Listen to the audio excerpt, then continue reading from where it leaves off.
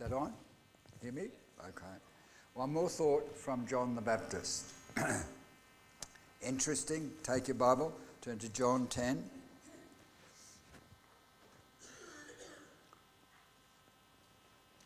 John 10, verse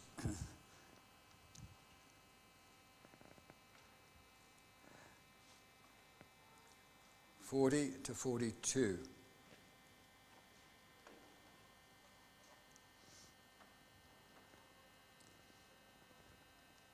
John has been beheaded by Herod. So his ministry is completely finished as far as his earthly life is concerned. John 10, verse 40. Then Jesus went back across the Jordan to the place where John had been baptizing in the early days. There he stayed, and many people came to him. They said, though John never performed a miraculous sign, all that John said about this man was true. And in that place, many believed in Jesus. Interesting. What John said about this man was true. Therefore, many believed. The basis of believing the gospel is that it is grounded on fulfilled prophecy. When the gospel is preached, the scriptures are the foundation for the truths we communicate. So we find here John never did a miracle. And yet the Bible says he came in the spirit and power of Elijah. Immediately we read that, we think Elijah, he was a miracle worker, wasn't he? He's a prophet, but he's a miracle worker. But your Bible says John the Baptist came, and it's Jesus' words, in the spirit and power of Elijah. I'm Pentecostal background, all right? Power, that's signs, wonders, and miracles, isn't it? How can you say John, he came in the spirit and power of Elijah?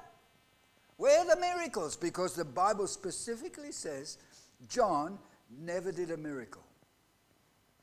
Have I got my concepts wrong? We got to rethink a lot, haven't we? As Pentecostals, when we hear the word power, baptism of the Holy Spirit, we think signs, wonders, and miracles. That's the first thing we think of. That's the power of the Holy Spirit, is it? Is that the only power of the Holy Spirit? What power did John have? John had power to preach. And we limit the baptism of the Holy Spirit to the gifts of the Spirit in their operation in the church and in the ministry in the field when you go out of casting out of demons, all that kind of thing. John never did a miracle. But he came in the spirit and power of Elijah. And the only thing you can put with that is that his message was with power, and it must have been with power, because crowds came to him. Crowds of the common people came to John to be baptized. And what did he tell them? Your lives are not right. Repent. You're a soldier, be content with your wages. Tax collector, don't take too much money. More than you're supposed to. So what's he hitting? The corruption in the nation of Israel. He's hitting at what was going on, unearthing the sins of the people. And they're broken before God. John must have been powerful. They came to him in crowds. When Jesus came, the Bible says there was a crowd. He was in the crowd, but you would not have known who he was. He was in the crowd. We have a very, very strange concept, not based on Scripture. I did, because immediately I heard, baptism of the Holy Spirit, gifts, signs, wonders, miracles. That's what the power is all about. But John never did a miracle. I thought, How can it be? He came in the spirit and power of Elijah. And I look at Elijah's life, and you see tremendous miracles done by Elijah. How can John the Baptist come to Israel in the power and the spirit of Elijah when he never did a miracle? There's only one explanation. It was the power by which he delivered the message he'd been committed to. Did that follow in the early church? And we look at the early church, and as we go through the book of the Acts, we tend to look for signs, wonders, and miracles, and there are a lot. Because they are witnessing in the world. That is their position.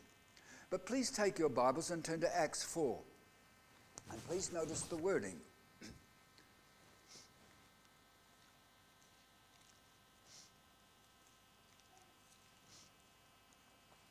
Acts 4.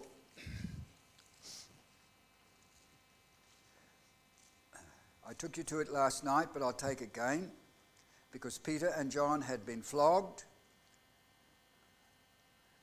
No, they had been commanded not to preach in this name. But they said, ought we to obey God rather than you? All right? And they threatened them and they let them go.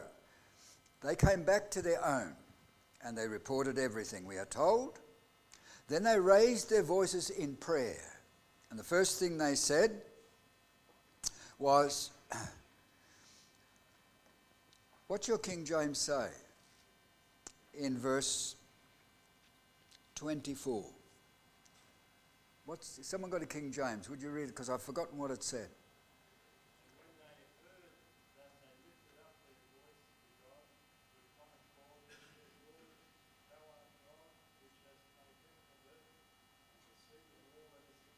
All right. So, Lord, if you've got a concordance, Greek concordance, go and look up the word Lord here, or sovereign as you got it here. It is used only here. There is no other place. The word used in the Greek, where is my expert Greek friend? Should be despotes. Ah? All right. Now, that's the Greek. That means despot. When we Englishize that word, we speak of a despot. Idi Amin was a despot. Means dictator. Right? Everything is under here. A dictator just tells you, wipe this one out, do this. He's a dictator, eh? Calls God a despot. Now, God is not a dictator like our earthly dictators, eh? God has everything under his control. So when they address him here, Lord, you made heaven, earth, sea, and everything that is in them. That is, all power belongs to you. That's how they address the God of heaven. We don't often address him like that, but this is the prayer of the apostles and all that gather. Acknowledging who he is, like that. And if you got the sense of it, it is, "O thou despot!" That was the cry. Sovereign controller, absolute sovereign over all. You made everything, and we're coming to you because this is the condition we now find ourselves in. When persecution comes, I think we're going to have to pray like they did. This is a very a prayer driven by circumstance to get an answer from God. They've been threatened. You speak in this name. Threaten them. That's it. You're not to speak in this name. It's not politically correct. Our language, today. So here we come, and that's the direction. Now, they know they're not going to stop speaking in the name. So what do they know? They know they're going to face persecution. So what do they realize? They've got to have God on their side. I'm putting it simply, all right? So we understand. So they pray. So they outline to God what they understand. Please read down in your text. In verse 25. You spoke by the Holy Spirit through the mouth of your servant, our father David. Why do the heathen nations rage and the peoples plot vain? The kings of the earth take their stand, rulers gather together against the Lord and against his anointed. So that's out of Psalm 2. Then they apply it. They say this: Indeed, Herod, Pontius Pilate, they met together with the Gentiles and the people of Israel in this city to conspire against your holy servant Jesus, whom you anointed. That's history. That's what's happened. They did what your power, notice your power and will had decided beforehand should happen. That is, the scriptures were fulfilled in what took place. Verse 29. Now, Lord, consider their threats. You take a look. We're being threatened. So what are they appealing to? Heaven to intervene. That's it, isn't it? Are we ever going to be driven to this? We will be. We will be. What are we going to do? This must become the kind of prayer we are going to make. We will be threatened. We already are. All right? So what is their prayer like? This is what they say. Now, Lord, consider their threats. And what are they crying for? Notice, enable your servants, that's us here, in the room that they've gathered there. What for? What were they praying for? Enable your servants to speak your word with boldness. That's the demand. They didn't say, Lord, come and do miracles. The basic cry they made is enable your servants to speak your word with boldness. What's that mean? Power to preach in the face of opposition. That's what it is. They add this bit because they know it is what God has promised. Notice you go on. Verse 30. Stretch out your hand. This is the confirming of that word. To heal, perform miraculous signs and wonders through the name of your holy servant Jesus, because they had been commanded not to speak in that name. So they appeal to God in the name of your holy child Jesus. Stretch out your hand. Do these miracles to confirm the word. And you'll notice what the next verse says. Verse 32. This is unity amongst the believers. When you are threatened and you're in the midst of persecution, you know what it produces amongst believers? Unity. You are driven to support and help one another because you have a common persecutor against. So this is the position they're in. So all the believers were of one heart and one mind. No one claimed that any of his possession was his own, but they shared everything they had. They were bound together. Verse 33. Please notice the wording. With great power, the apostles continued to testify to the resurrection of the Lord Jesus. Not talking about miracles, it's talking about the message. With great power, they continued to testify. Testimony is what you say. When they prayed for God to intervene, they wanted power from heaven to speak the word they were committed to. And that is why the Holy Spirit was given. We only think miracles, and miracles are performed by the Holy Spirit through men. There's no question of that. But if we limit our understanding to that kind of message, this is the Pentecostal message, that should never be. The Pentecostal message has two parts to it. Boldness, confidence, power to preach God's word. And miracles expected to confirm that word because you're doing what he's told you to do. That's the book of Acts, and that's how it happened. Tell me, have we been sidetracked? I think we have in our thinking a bit. We have not taken into account there are two aspects of the Holy Spirit. And I'm going to take you through John's message to the nation of Israel, because there are two parts to John's message to the nation of Israel. And so I'm going to take you as far as we get and see how we go. All right?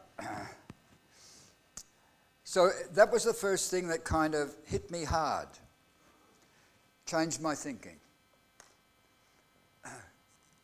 If we are called to bear testimony, witness, what do you really need if you're going to speak? You need power to communicate that message. You need confidence, boldness to, in the midst of persecution and opposition, you need power to speak it. I will never forget. Now, it'll happen in ordinary things of life, all right? A lot of our witnessing you will find is in the world when you're moving amongst men or that kind of thing. That's where you are going to testify. That's where we will testify.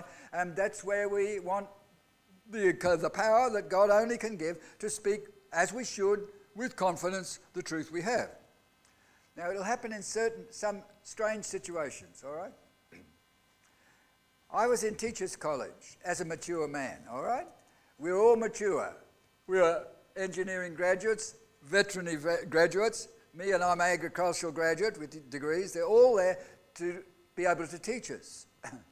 Now, the man who was responsible for what is called relationships, because when you go out as a teacher, you will have to control relationships, all that kind of thing.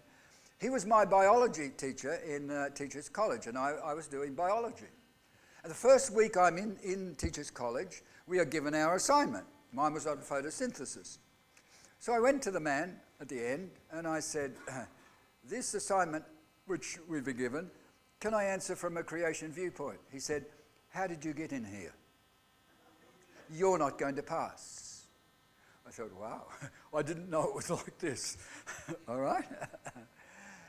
So we go on, and I used to be the butt of his videos that he showed to try and turn me from what I held to, creation, to, but I could see through the videos that, you know, the evidence was wrong, all right, which he was presenting.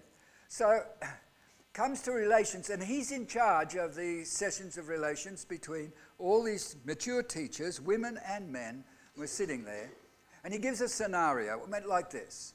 This teacher went out, Teachers College, and he went to a country school and began to teach, and he got into relationships with one of the students, and he began to be quite sordid and unclean in the thoughts he's communicating, all right? And he's pushing for people to comment, particularly the women. He's commenting like this, and then there was silence, and I felt something rise in me like this, and I just said, if you had not taught them they came from animals, they wouldn't act like animals.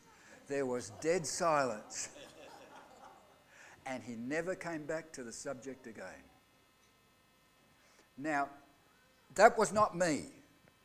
I felt this thing rise inside. I blurted out. It just came out. If I had a thought about it, I probably would never have said it. Because it came like a bombshell, right, in the whole thing. And I realized the Holy Spirit is real. That the Holy Spirit gives you the word to say. He said, when you walk before people and you've got to answer, take no thought. It'll be given you in that instant.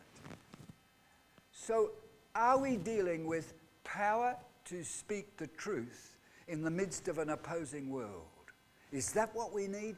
Yes, it is. We've looked at the Holy Spirit. We want the miracles. We want all of this. But God wants us to speak the truth. He'll confirm with miracles if it's the truth.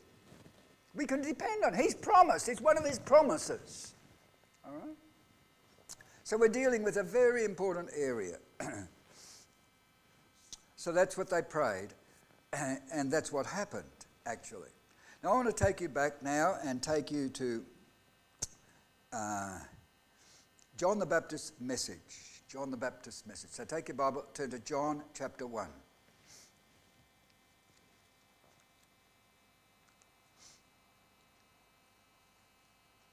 John chapter 1. We are in John chapter 1. We've read through John's confession. That's one day. As you put it in its context, you are taken from one day to the next day, to the next day, to the next day. It's a very compact time that you have here in this section. So one day we have them going to John, asking who he is. The next day, I want to put it in its context. You'll have to put it in its context. Notice verse 29. I've read through before from verse 19 to 28. Now we're in verse 29. Notice your wording. The next day, after they'd come to John, who are you? So that's fresh in their minds. They've heard John's answer. I'm not the Christ. I'm not the prophet. I'm not Elijah. So the next day, John saw Jesus coming towards him. Now, he's not alone. This is a crowd. John is speaking to the crowd. He sees Jesus coming towards him.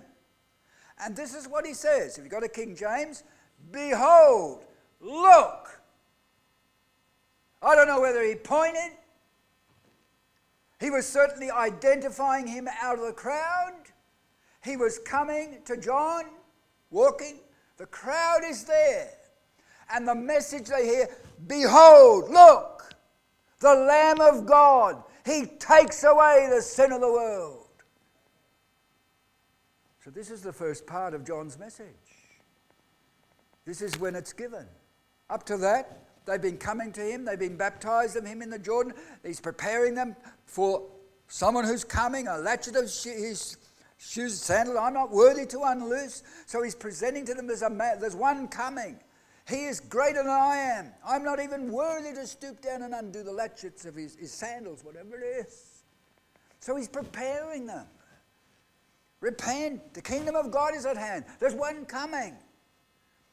So the next day, when John tells them, I'm not the Christ, I'm not Elijah, I'm not that prophet, who are you then?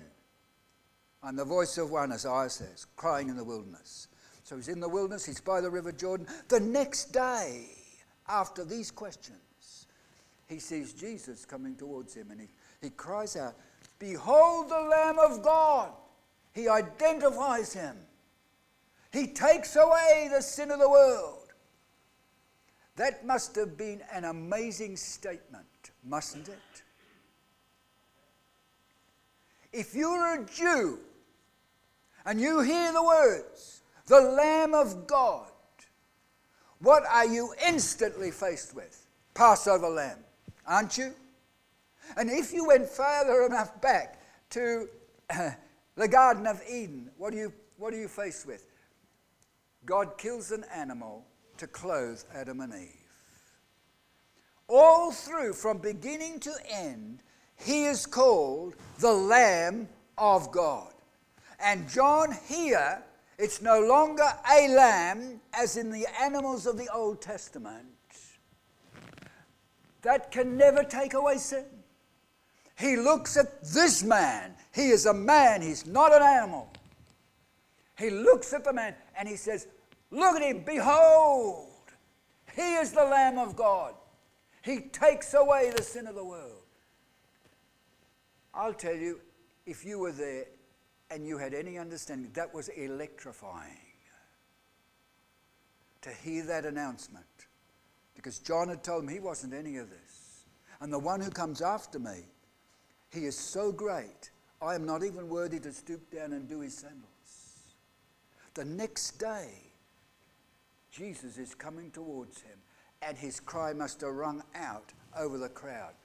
Behold, look, the Lamb of God, he takes away the sin of the world. Now we leave that, go down in your text, and you're down in verse 35. Verse 35, the next day, John was there again with two of his disciples. When he saw Jesus passing by, he said, what? Behold the Lamb of God. Same message as yesterday. Is he getting his point across? He must have. Why? Because your Bible says, verse 37, when the two disciples heard him, that's John's disciples, they heard him say this, they followed Jesus. That means They had been aroused. They followed him and said, where do you stay? And they spent their time with him. And you'll notice, you go down to verse 43. The next day, Jesus decided to leave for Galilee. So you have 4 days in concession, consecutive, 1, 2, 3, 4. And you're getting it all packed into 4 days. Tell me, are things happening?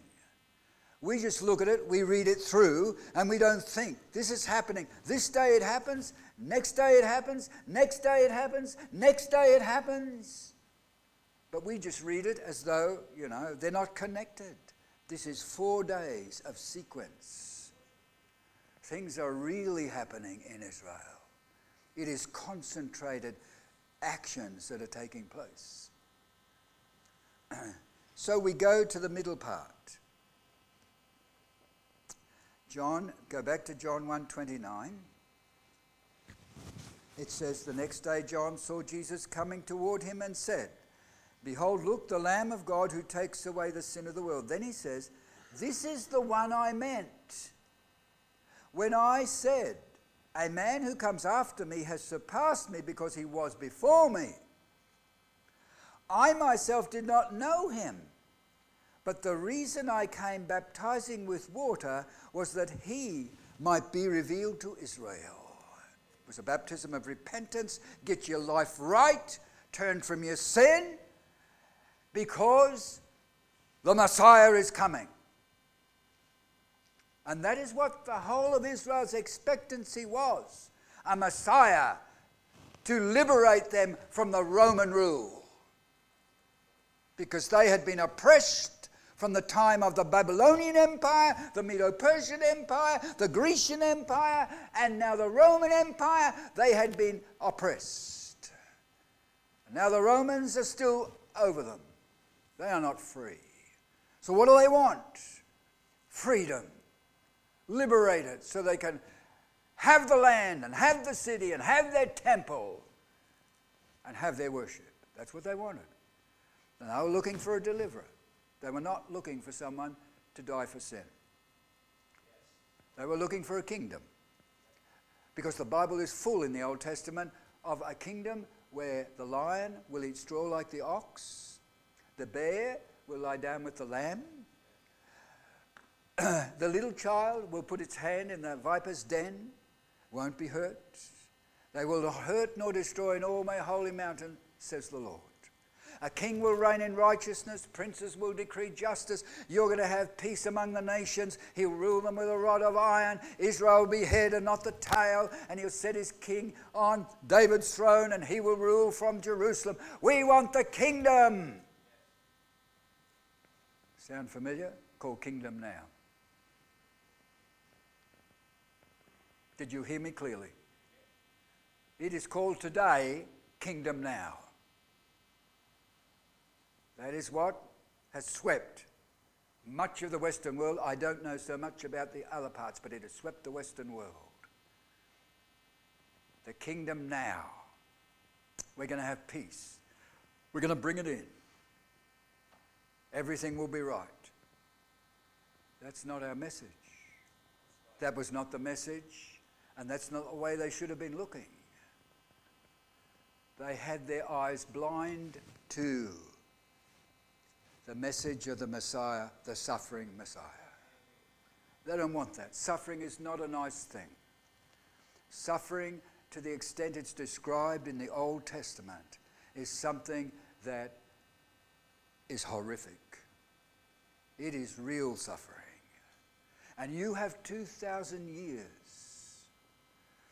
of an intensity of suffering in a nation. It's called double portion. They were God's firstborn.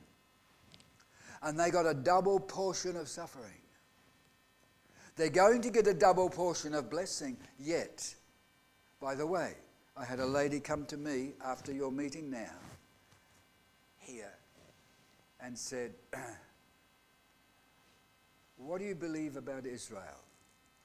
Do you believe that they have no future? I said, do you mean replacement theology? She said, yes. I said, the Bible is very clear. When the Jews rejected the Lord Jesus as Messiah, they were given a period from 40 years, from 30 AD about to 70 AD. They were given opportunity to accept the Messiah again with the preaching of the apostles. And they rejected. And in 70 AD, the Romans destroyed the temple, destroyed the city, and scattered the Jews through the world. I said, that's 2,000 years ago. But I said, the Bible is full of prophecy that God will gather them back and bring them back to the land. And he will do better with them then than in former times, including Solomon's reign. She said, I'm glad to hear it. I didn't know where you were going. So she said, I'm sorry, I cannot stay for the second session. I would like to. But she'd evidently wondered what I was going to lead to after I'd been through. All right, I said, I have not got time to cover Daniel and Revelation. And she said, Romans 9, 10 and 11. I said, that's right. Yes. She said, thank you very much. So you're going to have people come in, aren't you, with big questions. That's one. Right? And even the Pentecostal charismatic scene is starting to absorb replacement theology because of Bible colleges. That's the college scene across the world. So when we come to this, we're looking at John the Baptist. And we're concentrated on 4 days in which immense things took place. Now this is John's first message, first part. There is a second part, but he concentrates on the first part. He will not concentrate on John in the second part of John the Baptist's message. Jesus won't. Till we get to John 14, 15 and 16, and then in John's Gospel, he will concentrate it on John the Baptist's second part of his message to Israel. There are 2 parts, and we have to be distinct in our understanding. The first part is the responsibility of the apostles and the church to carry the message. Behold, look, the Lamb of God, he takes away the sin of the world. That's our message. That was what was committed to them. Has it changed? No, it hasn't. It's the same message.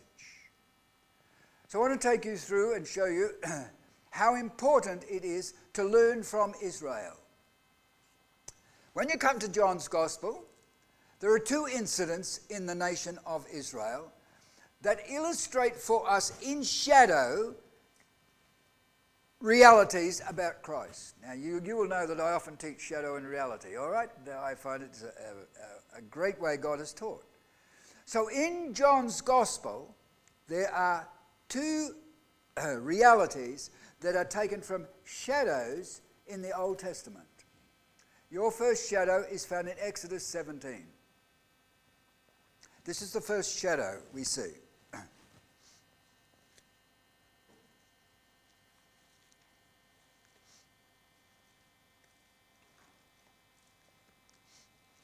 Exodus 17.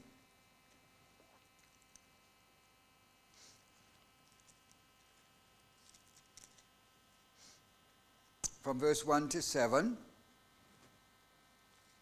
They have come out from Egypt, delivered by the Passover lamb. They came to the Red Sea after 3 days. God did the miracle of opening the Red Sea. They crossed, and the Red Sea destroyed all their enemies. Now they are heading towards Mount Sinai, but they have camped. Exodus 17 verse 1. The whole Israelite community set out from the desert of Sin, travelling from place to place as the Lord commanded. They camped at Rephidim, but there was no water for the people to drink. So now they are brought to a place in the desert. God brought them there.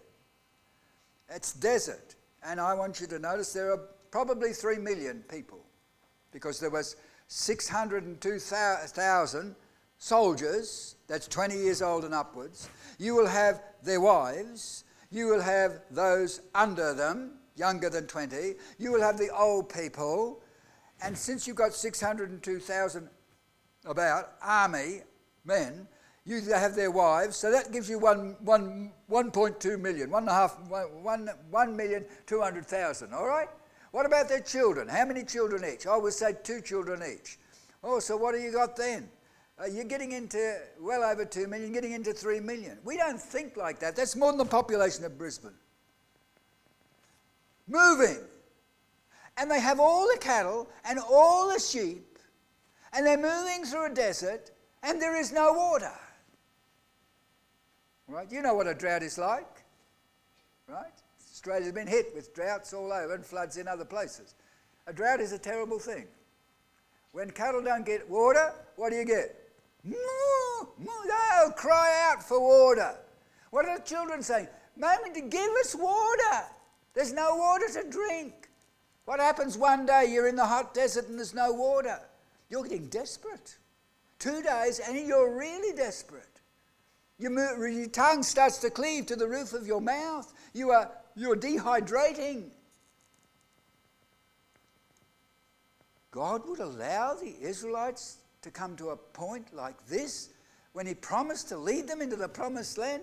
If you were an Israelite, you would say, oh, what kind of God have we got? This what he does? You notice what they said in your Bible? This is what they said. Verse 2. They quarreled with Moses and said, give us water to drink. Moses replied, why do you quarrel with me? Why do you put the Lord to the test? Meaning, who gives water, Moses or God? God gives water. When your land is in drought, who gives water? Mother Nature. Doesn't she? We are an idolatrous nation. 30,000 scientists just signed a petition, global warming is not true.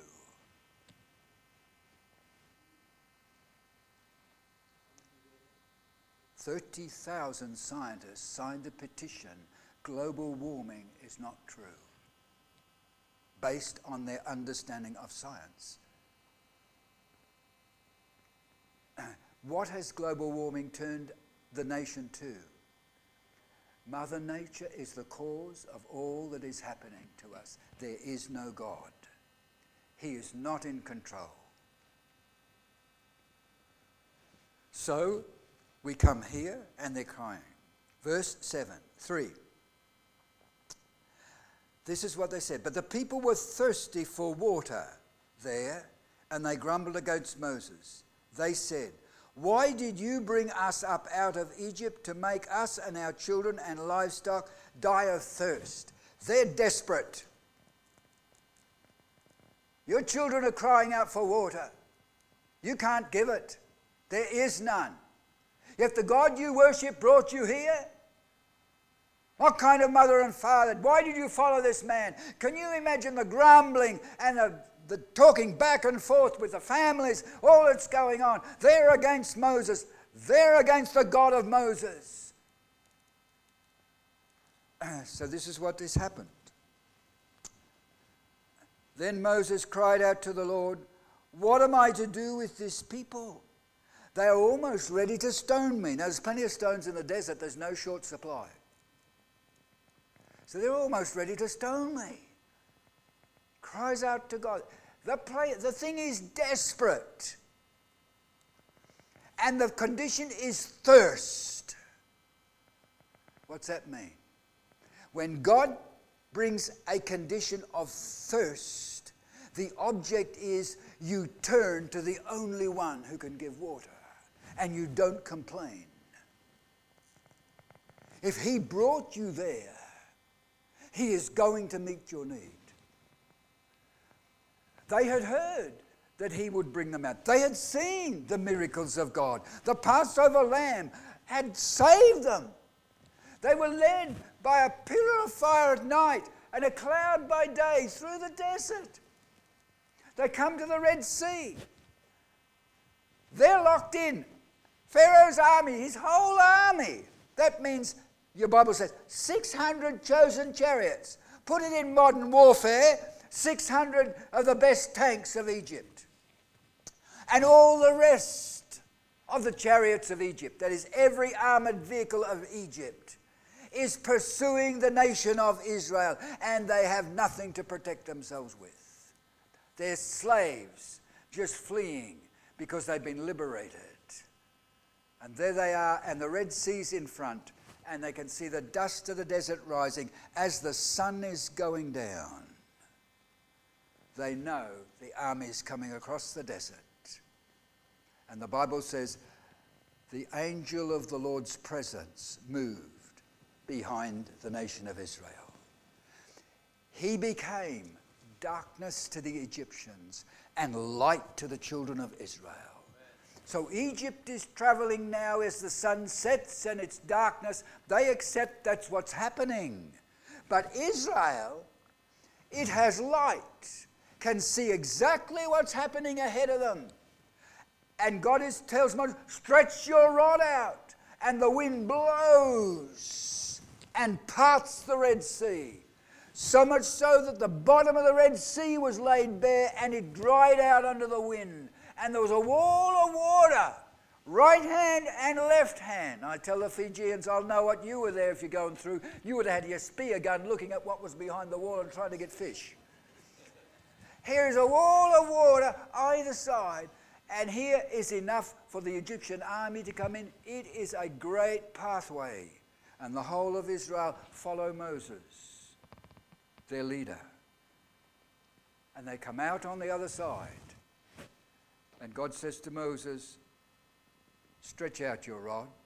Now he'd already taken the wheels off the chariot. The chariots of the Egyptians going along, take a wheel off, this one can't go. Bang, bang, bang. And so it smashes into this one, smashes into that one. And the Egyptians said, the God of Israel fights against us. They'd had enough lessons back in Egypt, 10 plagues. They knew the God of Israel. They said, he's fighting against us because our chariots are the best, all right? The wheels are coming off. And so they turned to get out. And God said to Moses, stretch out your rod. And God said to him, the enemies you see today, you will see them no more. They're dead on the seashore, the whole lot. Miracle after miracle after miracle. And you come, this God is leading. This God has done all this. You look back in your life. What has God done in your life? And then you come to a position in your life and you say, God, why did you bring me here? Isn't it true? We are no different. Brings us to a place. Why? Creates thirst, a condition where thirst, there's nothing to satisfy. Where will I get the help from? Humanly impossible. What do I do? Go to your leader, ask him, push him. Why did you lead us here? All right? Blame someone. It's always been, my wife said it's a blame game from the beginning. All right? So you come here, and that's what it's like. Moses said, they're ready to stone me. God said, take the rod with which you smote the Nile. Specific rod. Take the rod with which you smote the Nile. You go to the rock. Take the elders with you. I will stand there before you on the rock. You smite the rock, and the waters will flow. So what's all Israel watch? You've got to put it, if you're going to teach it like it happened. I don't think you can portray it clearly, even in a movie. Here is Israel desperate, ready to stone Moses. They're angry. And all the instruction is, go to this rock. What can a rock do? A rock is a rock. You can't get anything out of a rock. True? You're in the desert. There is no water in the desert. Why would you take a rod and go and hit the rock? That's what the instruction was. So Moses obeyed, took the rod and the elders. But God had said, I will stand there before you. I will. You smite the rock, and the water will flow. And when he hit that rock, you read your Psalms, it became rivers in the desert. It became rivers in the desert. because you don't get thirst. It went with them. It says in 1 Corinthians 10, they drank of that spiritual rock that went with them, and that rock was Christ. So here you have the miraculous God in answer to thirst. They see an action with a rod with which he smote the Nile. What happened when Moses took that rod and smote the Nile? It turned red, blood, and they couldn't drink. Is that a miracle? Is that judgment on one of the gods of Egypt, the Nile they worshipped? That was their source of water. The rod Moses took, he was told, you take the rod by which you smote the Nile. God's judgment. What's happening now? The rock is there, I'll stand before you, strike the rock. God's judgment. Who's getting hit? The one standing on the rock. And the waters flowed. This is an Old Testament shadow with a New Testament reality. Take your Bible, turn to John 4. We're in John. That's where they're taken from. John 4.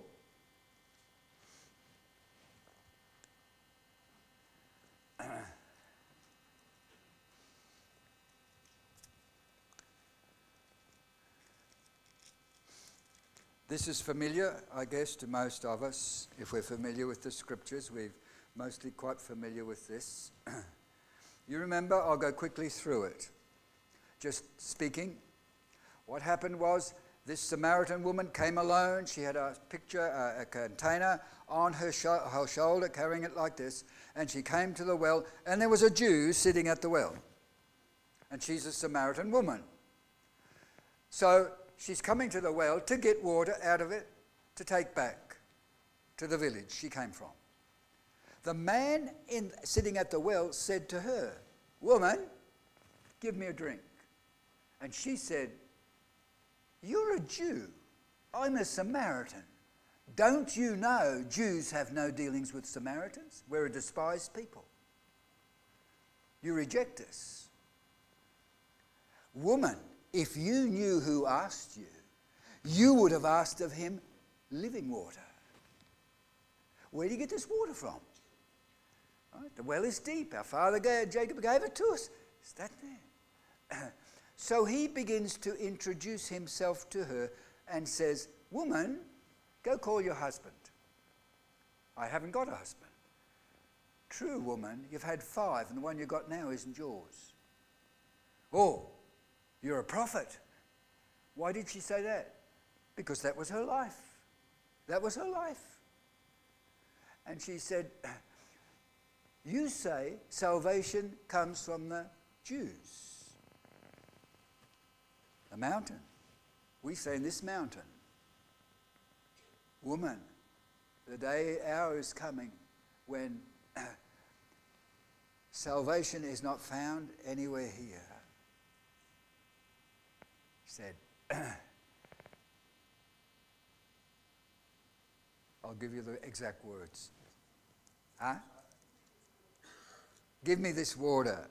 Yeah, I'll just take it. Verse 23. Verse 22. "You Samaritans worship what you do not know. We worship what we do know, for salvation is from the Jews." Notice there's a Jew asking these questions of her. He said, salvation has come from the Jews. He said, "Yet a time is coming and has now come when the true worshippers will worship the Father in spirit and truth, for they are the kind of worshippers the Father seeks. God is spirit, and his worshippers must worship him in spirit and truth." The woman said, "I know that Messiah, called Christ, is coming. When he comes, he will explain everything to us." This is the only place you'll find in his earthly ministry. I am he. I am he. This woman who had all these husbands that were not her husbands, and now she's living with a man, he's exposed her whole life of what it is in sin.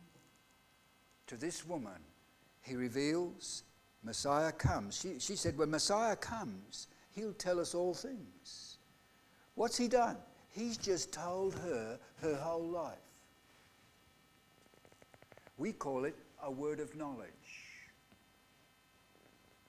Right? You have told the truth about another person, the woman. You know why? King James is excellent. When Jesus said, I am he, she left the pot, and in the King James she said, she went back to the men. That is a good translation. The other hasn't got that. Why is that important? I'll tell you, there were 5 men she went to. The first man that she had in relationship, second man, third man, fourth man, fifth man, and the 6th man she's living with now.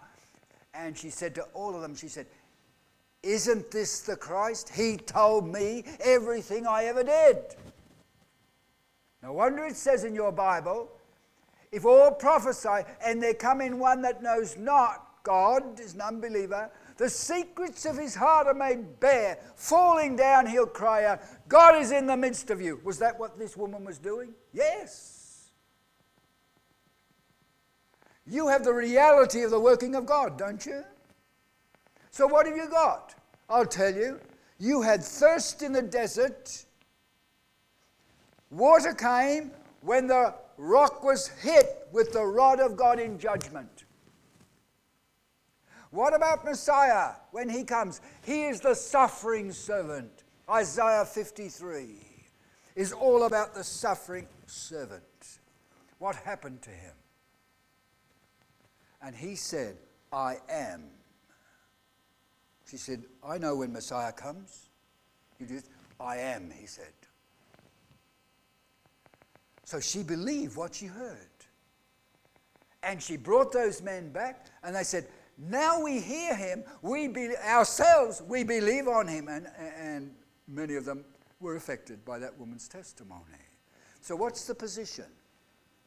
If you want eternal life, because Christ was smitten on the cross by God the Father, we esteem him stricken, smitten of God, Isaiah 53. The rod came down of judgment on that rock. That's the shadow. You go to the cross of Calvary, and it is the rock Christ Jesus that's hanging there. And he's cleft. We hide in the rock because he has been smitten. Water has flowed. And if you have drunk the truth of what happened at Calvary, he said, you'll never thirst again. It's living water I give. It's eternal life. So what I've given you is one shadow and its reality. And that is the first message that John the Baptist carried. Behold, the Lamb of God, he takes away the sin of the world. I'm going to leave it there. You have now had an hour straight. I have a requirement. I have something that I possibly will have to do this afternoon. So I'm going to leave it there.